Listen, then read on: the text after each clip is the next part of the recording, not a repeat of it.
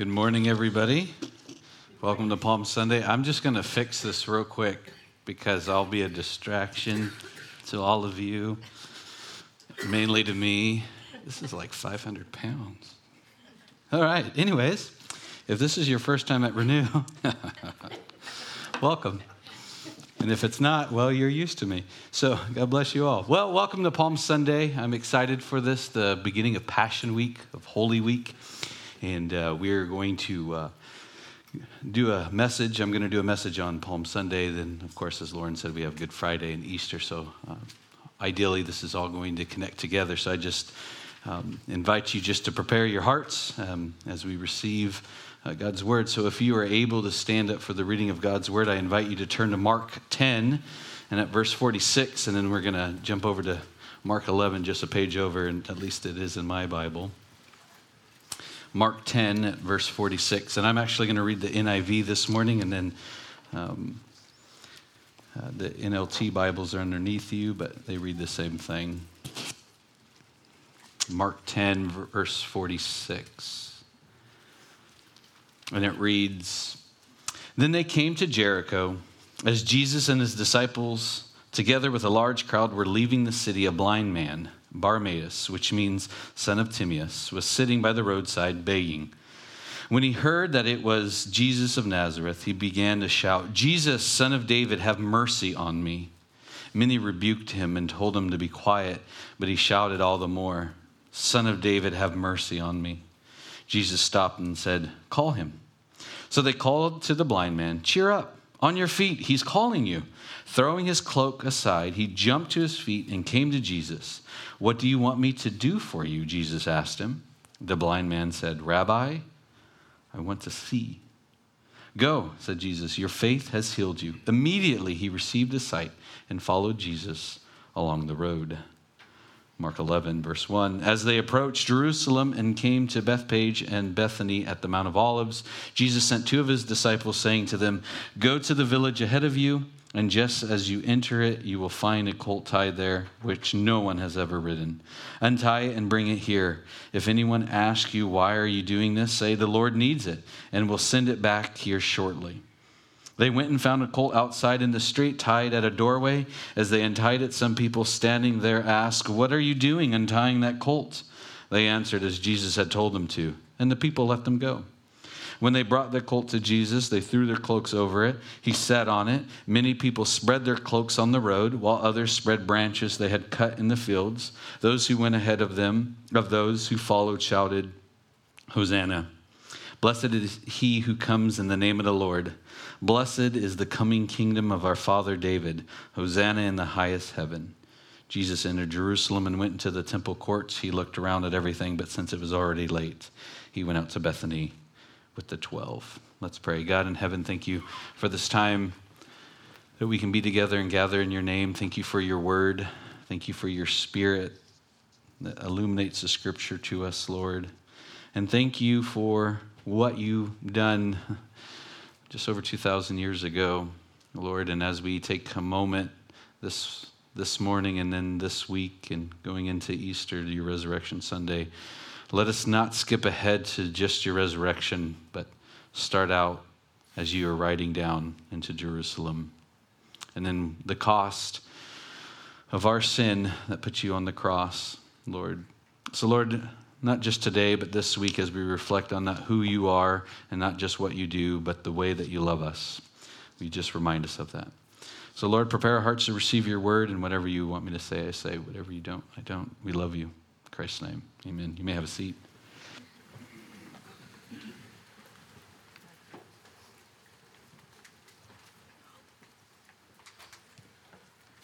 So as I mentioned, today is Palm Sunday, and it's the week leading up to Easter, and today begins the start of Passion Week or Holy Week. There's various names. You may or may not have grown up knowing that, or you may have read this together, but regardless, this is where, if you're reading the Gospel slows down and in great detail, all four record what Christ does, his week leading up to his death, burial, and resurrection. And this week, out of all other weeks, is where we really take a look at the past and what he has done, the present, where we are at in Christ, and then the future, and how it all comes together in the hopeful anticipation and expectation of Christ's return. And this is where we reflect on what Christ has done and is doing and will do, and this is a remembrance of Christ as he was here on earth, and how through the Holy Spirit now he is currently working. And then again, like I said, his return. So one of the portions of the story of Jesus riding into Jerusalem in his triumphal entry that is often overlooked is the story of Bartimaeus. At least it was for me. If we were working through Mark or Matthew or Luke, we would have touched on it. But usually on a Palm Sunday, we go right to Jesus enter. We talk about the donkey. We may modernize it saying, imagine if Christ told you to go steal that Mercedes. Or actually, I guess, that Pinto. That's a car. Okay, so that's usually the focus, but the focus here this morning is there's a couple of things I do want to touch on, primarily on Bartimaeus and what he did and the response that we should have like his. And as I was preparing for this message last week and then now in this week, actually this past Thursday, I gave a mini version of this sermon to the good people at H Street Ministries, and that's where Pat and Marty Cross serve and volunteer, and one of their Jesus encounters, they shared about that ministry. But about every 6 or 8 weeks or so, now I have volunteered just to give a little message, and what I tend to do is give them the message and then work it out for you. So you're welcome. Actually, no, it's just a small portion of this message. And again, this is where Pat and Marty and other volunteers, they care and feed the homeless or people who are near homeless. And I was beginning out the same way that I'm beginning here. I had the same thought in mind that Jesus knowing what was going to take place, and yet he came. And I really stole that from Marcus a couple of weeks ago when he gave that communion meditation about facing something that he knew that was coming. Not that it was a surprise, but yet he still did it. And at least this past Thursday, my illustration, as I said, imagine you're hammering a few nails and you know that the next swing you're going to catch your thumb. Would you rather know it was coming or not know it was coming? And then, of course, everyone said not know. And then I said, if I'm honest, I would rather not hit my finger at all. But after the service, after the meal and everything, I was leaving and someone stopped me outside. I didn't tell you this, Marty, but as I left, someone came up to me and thanked me for the message. And then he left me with this: you should probably leave hammers alone. Leave it to the big boys. Oh, thank you. He's not wrong. All right. But this whole thought of this eager anticipation of knowing that it's coming.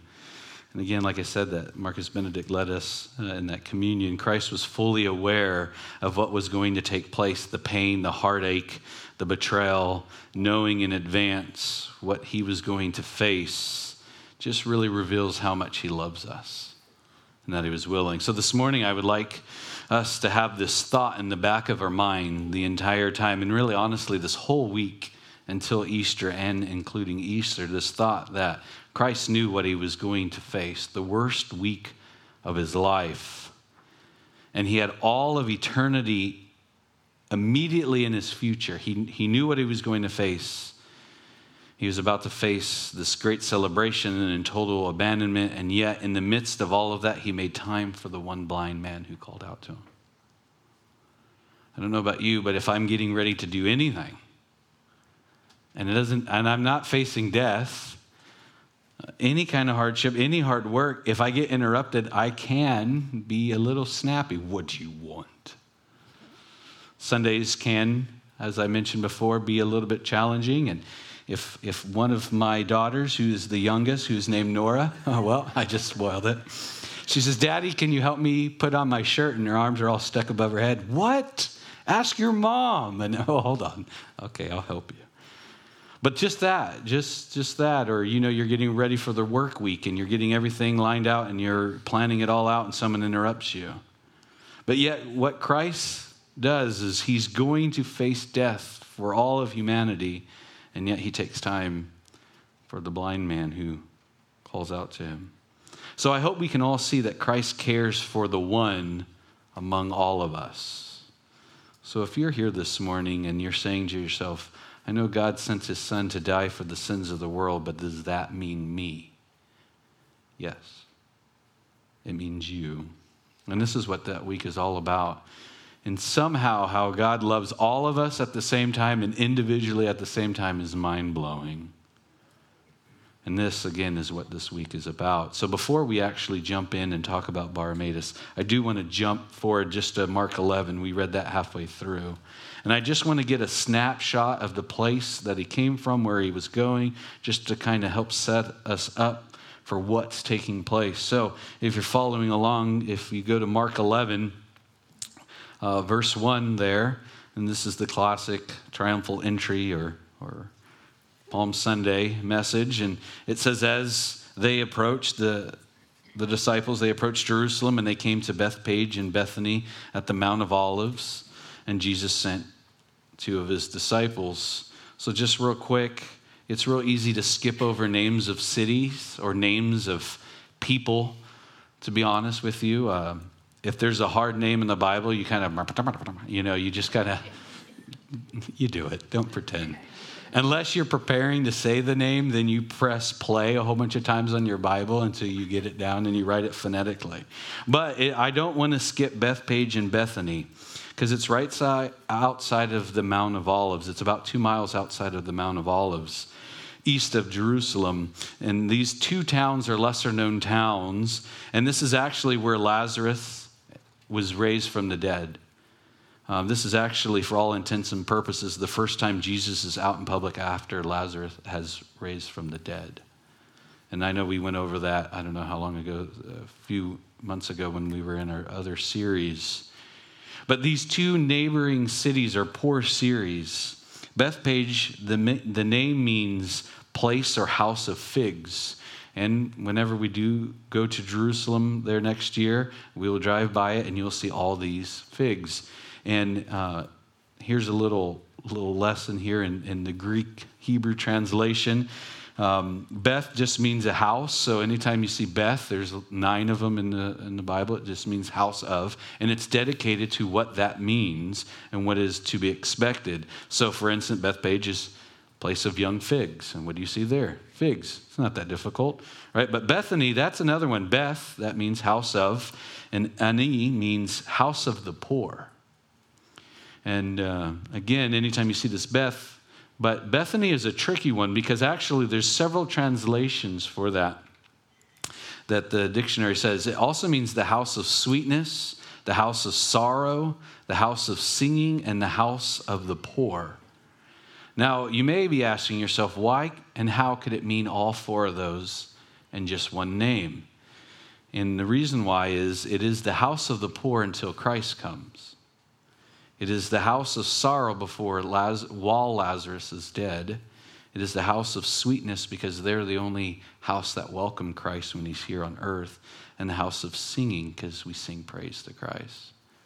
So it's interesting and maybe not surprising that Jesus takes this route from the east going over the Mount of Olives and essentially coming here, the only place that he has mostly somewhat been welcomed.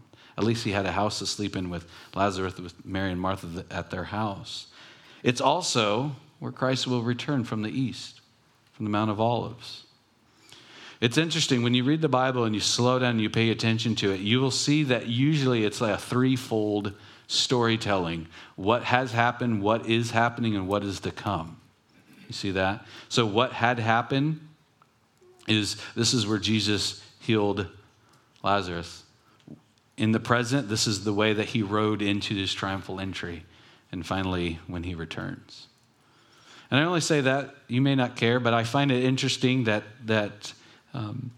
these names carry so much weight. It's almost as if you could just consider real quick, when you took time to name your children, those of you who had children, I don't think you threw a dart at the board. Maybe you did.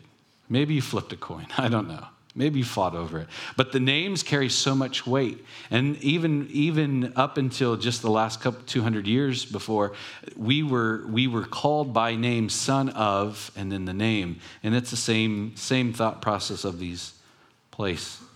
So Christ is now going to the house of the poor. One other note. This is where if you were homeless, you could go and stay for free. You would have to work with the figs, and you could even do it today. I was looking that up just a couple days ago to look, and you could still stay there. It's more of a hostel now, but you could still stay there. So essentially, just consider this. Christ is coming from the city that is considered the house of the weeping, the house of the poor. But really, this is the gospel in a nutshell. We are saved through weakness, never strength. This is why he enters from the east and will return. And one theologian wrote, sin is a servant that puts themselves in place of the king. Salvation is the king putting himself in the place of a servant. And this is exactly what Christ is doing. And then as he enters, then the whole story about getting a donkey.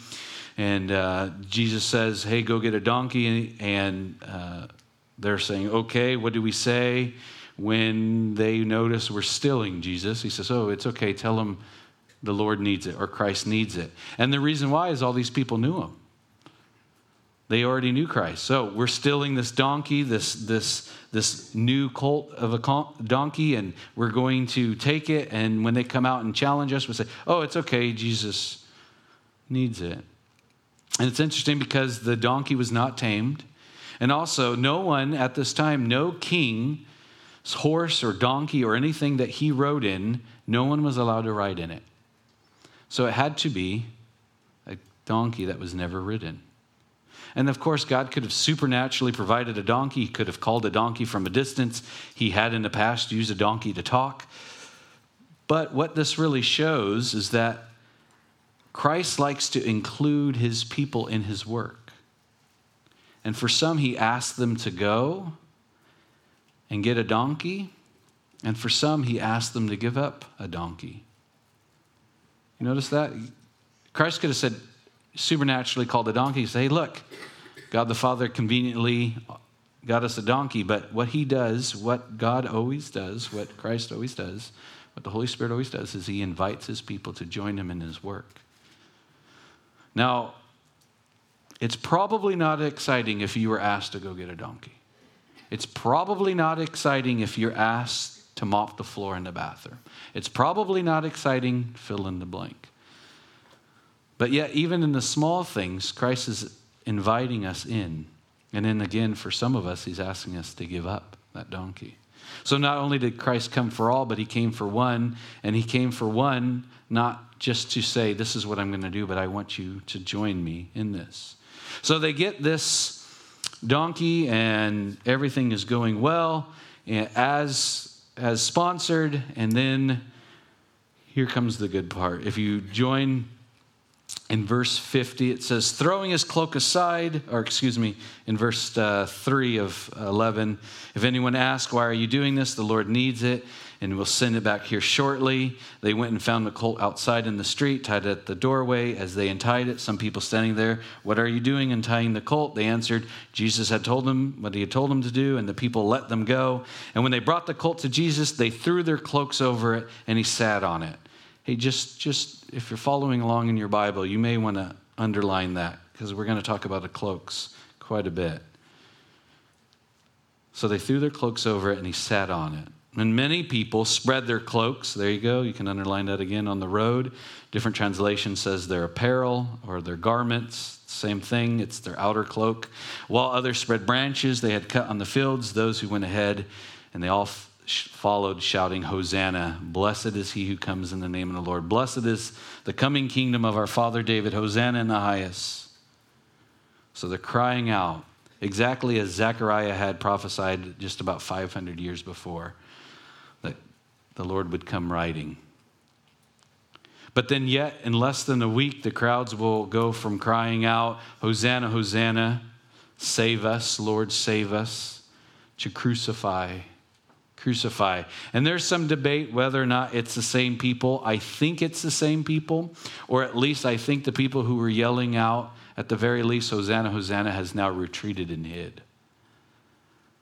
But they cry out, Hosanna, Hosanna. So, what is this all about? And why is Christ riding in? And who is this Bartimaeus? So let's go back to Mark 10 and let's spend some time considering him. Let's go back to Mark 10, verse 46. So they're coming from Jericho, which is further east, as Jesus and his disciples, together with a large crowd, were leaving the city. A blind man, Bartimaeus, was sitting by the road begging. And when he heard that it was Jesus of Nazareth, he began to shout, Jesus, Son of David, have mercy on me. Many rebuked him and told him to be quiet, but he shouted all the more, Son of David, have mercy on me. And Jesus stopped and said, and called him. So they called the blind man, cheer up, on your feet, he's calling you. Throwing his cloak, oh, there's another cloak. He jumped up to his feet and came to Jesus. What do you want me to do for you? Jesus asked, which seems like a silly question. Jesus asked the blind man, what do you want? But he said, Rabbi, I want to see. He said, go. Said Jesus, your faith has healed you. Immediately he received his sight and followed Jesus along the road. This Bartimaeus is considered Jesus' last disciple while he was here on earth. The very last one. A blind man on the side of the road. And it's interesting what he says to Jesus as he's on the side of the road. He yells out in great anguish. He says, Son of David, have mercy on me. Now before someone would say this title, in other words, Jehovah, here's the exact translation, really is what he's saying. Jehovah, my salvation, the Messiahship, the Son of David, Savior of the world, King of kings, Lord of lords. This is what the blind man is saying, all in a nutshell. And this is the very first time in public that Christ does not correct someone calling him Messiah. This is the very first time. If you go back and you look at throughout the Gospels, all the times that they say, who are you or what should I do? Christ always says, go and don't tell anyone, or go and tell a small group of people. You remember his very first miracle, turning water into wine. When his mom says, Jesus, do something. He's like, my time has not come, woman. You know, that sounded way harder than I meant it to come out of my mouth. I'm sorry. You get the point. No, mommy, it's not my time. Right? He's always saying, it's not yet. It's not my time. Because the moment that he acknowledges in public he is a Messiah is the moment he will die. So, for the very first time in public, a blind man cries out and essentially says, my Savior, have mercy on me. And he doesn't correct him. So, as soon as Jesus acknowledges him and essentially says, the blind man, picture this, the blind man, which is interesting, a blind man knows who Jesus is, cries out and says, Messiah. The other disciples are standing around there are probably thinking, he's going to correct them. He always corrects them. It's not his time. And then when Jesus says yes, they're like, oh, it's go time. Like, he's king now. Let's get our swords. Let's overthrow Rome. Let's blow some people out of the water. Let's get them. Let's knock down. Let's start this. So they're excited that he finally acknowledges. Because you remember the disciples, when are you going to do it? Even his brothers back in John, Jesus' half-brothers are saying, well, you're the Lord. Why don't you do some stuff? He goes, it's not my time. But now a blind man says, Messiah. And he says, yes. So now everyone's like, oh, it's getting real. It's really going to happen. He's going to blow all these people up. We're going to have our kingdom finally. But again, notice that it is a blind man who cannot see, who knows who's Christ. I always wondered and think, how do blind people in the story know that it's Christ? But then if you connect it to spiritually, how do we know who Christ is? It's the Holy Spirit, his Spirit. He is calling us. He gives us information. He's pleading for us. That's why in Revelation, I stand at the door and knock. Anyone who lets me in, he's crying out. So we know And again, and later in Romans, we have no excuse because all of humanity and all of nature reveals his glory. But it's this blind Bartimaeus that cries out. So even before Bartimaeus had a personal contact with Jesus, he believed him to be Messiah, the Son of David, again, which is the term that Matthew uses for his actual title. And this is the same messianic promise in Isaiah 9, 6 through 7. This is all of the eager anticipation all through the Old Testament when all of the prophets pointed one day there will be a Messiah. Finally, Jesus says, it's me. But then look what happens. He's crying out, Jesus, Son of David, have mercy on me. And what happens? Many people rebuked him and told him to be quiet. You see this over and over again. Shh, be quiet. Shh, stop. But he doesn't stop there. Son of David, have mercy on me. One commentator wrote, it would be interesting to consider this yelling of crying out to David and being told to be quiet. The moment that he cries out again is the moment that he knows that he will not accept alms or money from the crowd anymore. Essentially, if you were a beggar at this time, you essentially almost always had to do whatever was commanded of you, or you knew you would never expect to have it again. So now we're starting to see the heart of Bartimaeus. He's crying out, Jesus, have mercy on me, which we all need to cry out to. And then whenever he's told to be quiet from the crowd, he is essentially saying, I don't need what you have to offer anymore. And he cries out to Jesus again. It's beautiful. So what does Bartimaeus do? He cries out to mercy.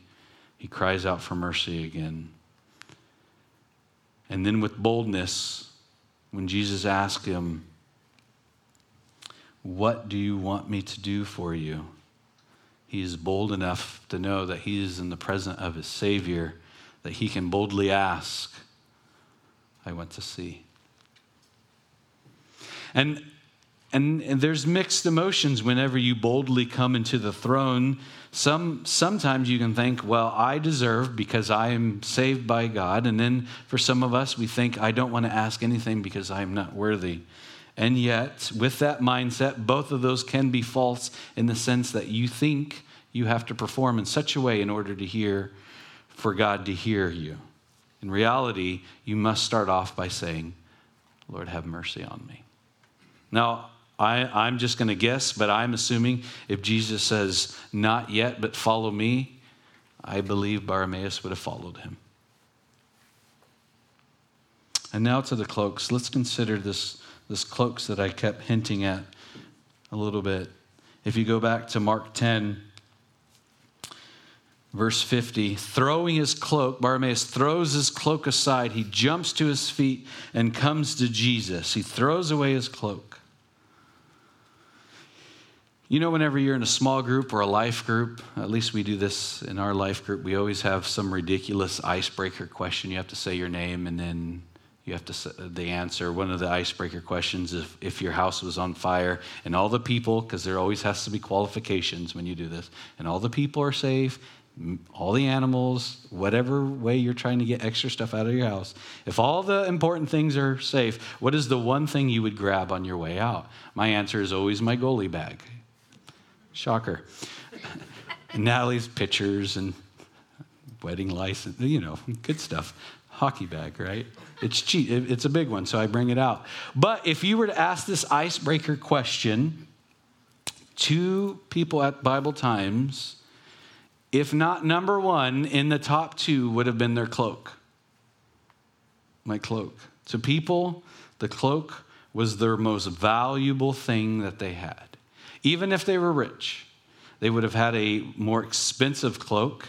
Do you remember what Joseph received? A fancy cloak that got him in trouble. But let's just take a moment just to consider a cloak throughout the Bible.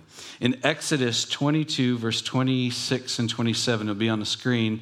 And this is some of the rules that God is establishing through Moses. And he says this, if you take your neighbor's cloak as security for a loan, you must return it before sunset. This coat may be the only blanket your neighbor has. How can a person sleep without it?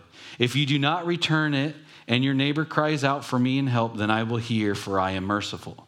So if you make a loan and they put up their cloak as collateral, they give you this cloak, and whatever it is that you are borrowing from them, you have to give it back to them at night. Now, you are probably thinking, well, I don't want their cloak as collateral. I want something I don't have to give back, right? At least, I'm greedy. That's what I thought. But you have to return it. And then in the morning when they're done, they're supposed to return the cloak back to you until they pay off whatever debt. All right, Deuteronomy, the same thing. Deuteronomy is just basically the cliff notes of Exodus, but I'll read it to you. Deuteronomy 24, 12 and 13. It says, if your neighbor is poor and gives you his cloak as security for a loan, do not keep the cloak overnight. Return the cloak to its owner by sunset so he can stay warm through the night and bless you, and the Lord your God will count you as righteous. Oh, now you're righteous if you give them back their cloak. Let's do a couple more because I like this. 1 Kings 19:19. This is when Elijah is calling Elisha to ministry. We'll have time to break this all down, but let's just read verse 19, 1 Kings 19:19. So Elijah went and found Elisha, son of Shaphat, plowing a field. There were 12 teams of oxen in the field. Elisha was plowing with the 12th team. Elijah went over to him and threw his cloak across his shoulders, and then they walked away. Elisha goes on to do twice as many miracles as Elijah does. But in order to be called, he puts his cloak around him. One more. Whenever a king came into power, anytime a king in Israel or Judea, whenever they became into power, cloaks were also involved. 2 Kings 9:13. This is when Jehu becomes king. He is the son of Jehoshaphat, but whenever we get to Kings, we'll talk about that more. Then they being the other generals, because Jehu really didn't want to be king. Elisha says, hey, you're going to be king. He's like, oh, sweet. I don't want to, but okay. So then he goes, and then the other guy said, well, what did he say? Oh, nothing, no big deal. No, tell us. He goes, I got to be king. And this is their response. Then they quickly spread out their cloaks on the bare steps and blew the ram's horn, shouting, Jehu is king. From these two passages, or these few passages that we have, we see over and over again that the cloaks is a security blanket. It is a security for a loan. It is also giving over of your authority. It's also saying you are king. It is recognition. For blind Bartimaeus in our story, that was probably what he laid on his lap to collect all of the money that was given in alms to him. So as soon as he cries out to Jesus the second time for mercy, he throws off his cloak, jumps to his feet, and we have no record of him going back to get his security. One more, I lied. You remember, we won't look at it in the scripture, but remember when Paul is in jail and 2 Timothy, he writes and says, bring me some paper, parchment, and my supplies and my cloak. Like it's everything to him. You notice if we go back to Mark 11, once they untie the colt, they throw their cloak on top of it. So not only is it everything to them, when you give over or lay down or surrender is really the accurate term of a cloak, you are saying, my identity is no longer in my possession. You are my king, and my identity is in your king. And what you'll see over and over again throughout the Old Testament, especially after the Judges, and then when they go through all the kings, what you'll see is each time there's some kind of pledge of allegiance to the king, including cloak, saying, you're the king, and I surrender my identity to you. So the fact that it could be used, this cloak, as a security means, look, Christ, everything that I know to be important to me, to give me value, to collect value, I left it on the road. And he has done it twice now. He called out to Christ for mercy twice, and now he gives over that last remaining thing. So what is it about surrendering what is important to you at the foot of Jesus, the first thing is being willing to do it. We know we should, we know we want to, and then we do it. And then many times we kind of sometimes hold on to it just for safekeeping. It's the whole classic, whenever you pray for something and the analogy goes, you give it over to Christ in the morning, don't go back and take it and try to carry it for the day. It's the same thought process as this blind Bartimaeus is, don't throw your cloak down and forget about it. Don't be like all the people yelling, Hosanna, Hosanna, waving the palm branches, throwing their cloaks onto the floor, and then after he passes, grab it and take it. See, we see this contrast here of what Bartimaeus does. A few chapters before this, when Jesus essentially tells his disciples for the third time now, I'm going to Jerusalem and I'm going to die, just so you know. And then what is the first thing that John and James do? They say, can we ask you for something? And will you do whatever we ask? And Jesus says, sure. And before you read it, you think they're going to say, can we be there for you? Can we help you out? No, they say, hey, can you make us like super important?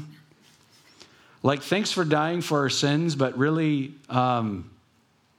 we want to be right next to you. We want the big seats. We want to be at your right hand. Remember these so-called men of thunder? But Bartimaeus is sick, and he's sitting on the side of the road. And when he comes to Christ in his boldness, he doesn't say, can I sit at your right hand? Can I ride on your donkey with you? He says, can you help me see? Can you help me see? I do wonder what our requests are to Christ when no one is looking. And I'm not suggesting that we can't pray big, bold prayers. I think we should, but I think that we should come at it from a place of humility and first recognize who Christ is, the Son of David, our Messiah, and then cry out, have mercy on me. So as we consider this, just a couple of questions that I wrote down for myself. The first thing was, when was the last time that I cried out to Jesus for mercy? So when was the last time you cried out for mercy from God? If you're a follower of Christ and if you accept him as Lord and Savior, you still are allowed and should cry out for mercy. Lord, have mercy on me. Help me be more like you. Help me see the things that you see. Help me be gracious and merciful. Lord, have mercy on me. I am a sinner, and I haven't got it right. Have mercy on me. The next question I wrote is, do I allow anybody to silence my voice or dampen my enthusiasm for chasing after Christ? You notice Bartimaeus, nothing would stop him from calling out again. So do I let anything silence my voice or dampening my enthusiasm to chase after Christ? Does a criticism or someone is harsh or someone who doesn't believe or someone, my neighbor or whoever it is, am I more cautious than I should be around them? Do I allow them to silence my voice? Do I let them dampen my enthusiasm? At least the word picture that I have in my mind, you know, whenever you were a kid and you were real excited to tell your mom, dad, grandpa something, you're jumping up down and you want to tell them, pull on a shirt, pull on a shirt, pull on a shirt, pull on a shirt, and they say, wait, and you're like, no, pull on a shirt, pull on a shirt, pull on a shirt, pull on a shirt, and then you notice that even if they tell you to 5 minutes, they really mean get away, kid, but you don't care, like that enthusiasm. I got to Grandpa, I got to tell you something. And you grab their face, look at me, you know, you're just so excited. But when they say, get out of here, kid, do you get out of there? Do you have that childlike faith? Nothing's going to stop you from running to your dad. Then the next question I wrote down is my relationship with Christ is personal, but do I ever make it private? My relationship with Christ is personal, but do I ever make it private? Am I ashamed of the gospel? And finally, what is your cloak? What thing or obstacle do you have in your hands that you need to cast aside? What thing do you rely on that you shouldn't? And they could be good things. I know I've talked about several different things before. I don't think I have to do it again in great detail. But is there something that you hold on to that you were willing to throw down to chase after Christ, but then you run back to go pick up? And just in closing, if you consider, can you imagine if Mark 10 actually and said, verse 2, go, said Jesus, your faith has healed you. Immediately he received his sight and followed Jesus along the road. And then there was a verse 53 that said, but later that night, in his vision, in his safety, in his mercy, he snuck and grabbed his cloak. It would break our hearts, right? So, when was the last time you cried out in mercy? Do you let anyone dampen your enthusiasm? You have a personal relationship with Christ, but it should never be private. And what is it that you're holding on to? What is your cloak? What are the things that you rely on that is not of God? So this week, as it's Holy Week, as we eagerly anticipate celebrating his death, that should break our heart, his burial, which should dampen the mood, break our hearts even further, and then the celebration of his resurrection. I think it would be good just for us this week just to reflect and have that question in mind. Have I cried out to mercy? And for all of us at some point, remember that, yes, Christ died for all of our sins, but he died for your sin too. Let's pray.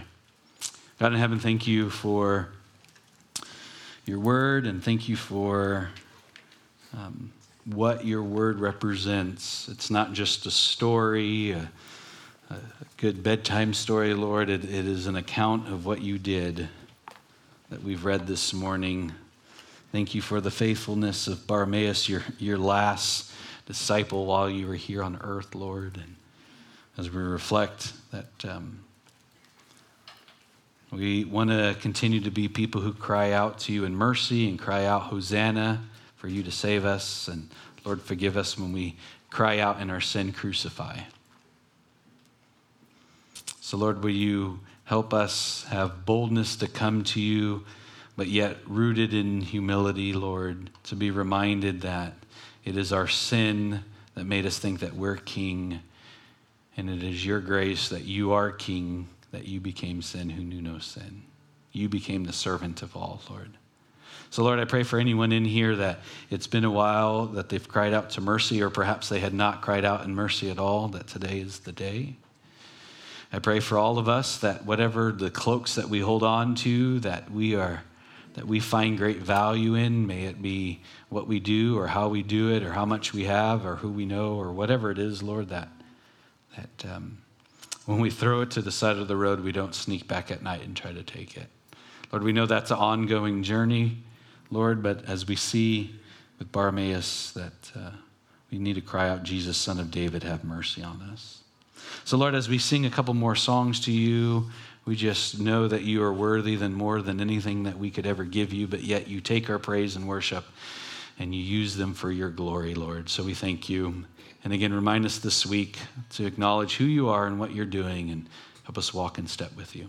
We love you and we thank you in Christ's name. Amen. Amen.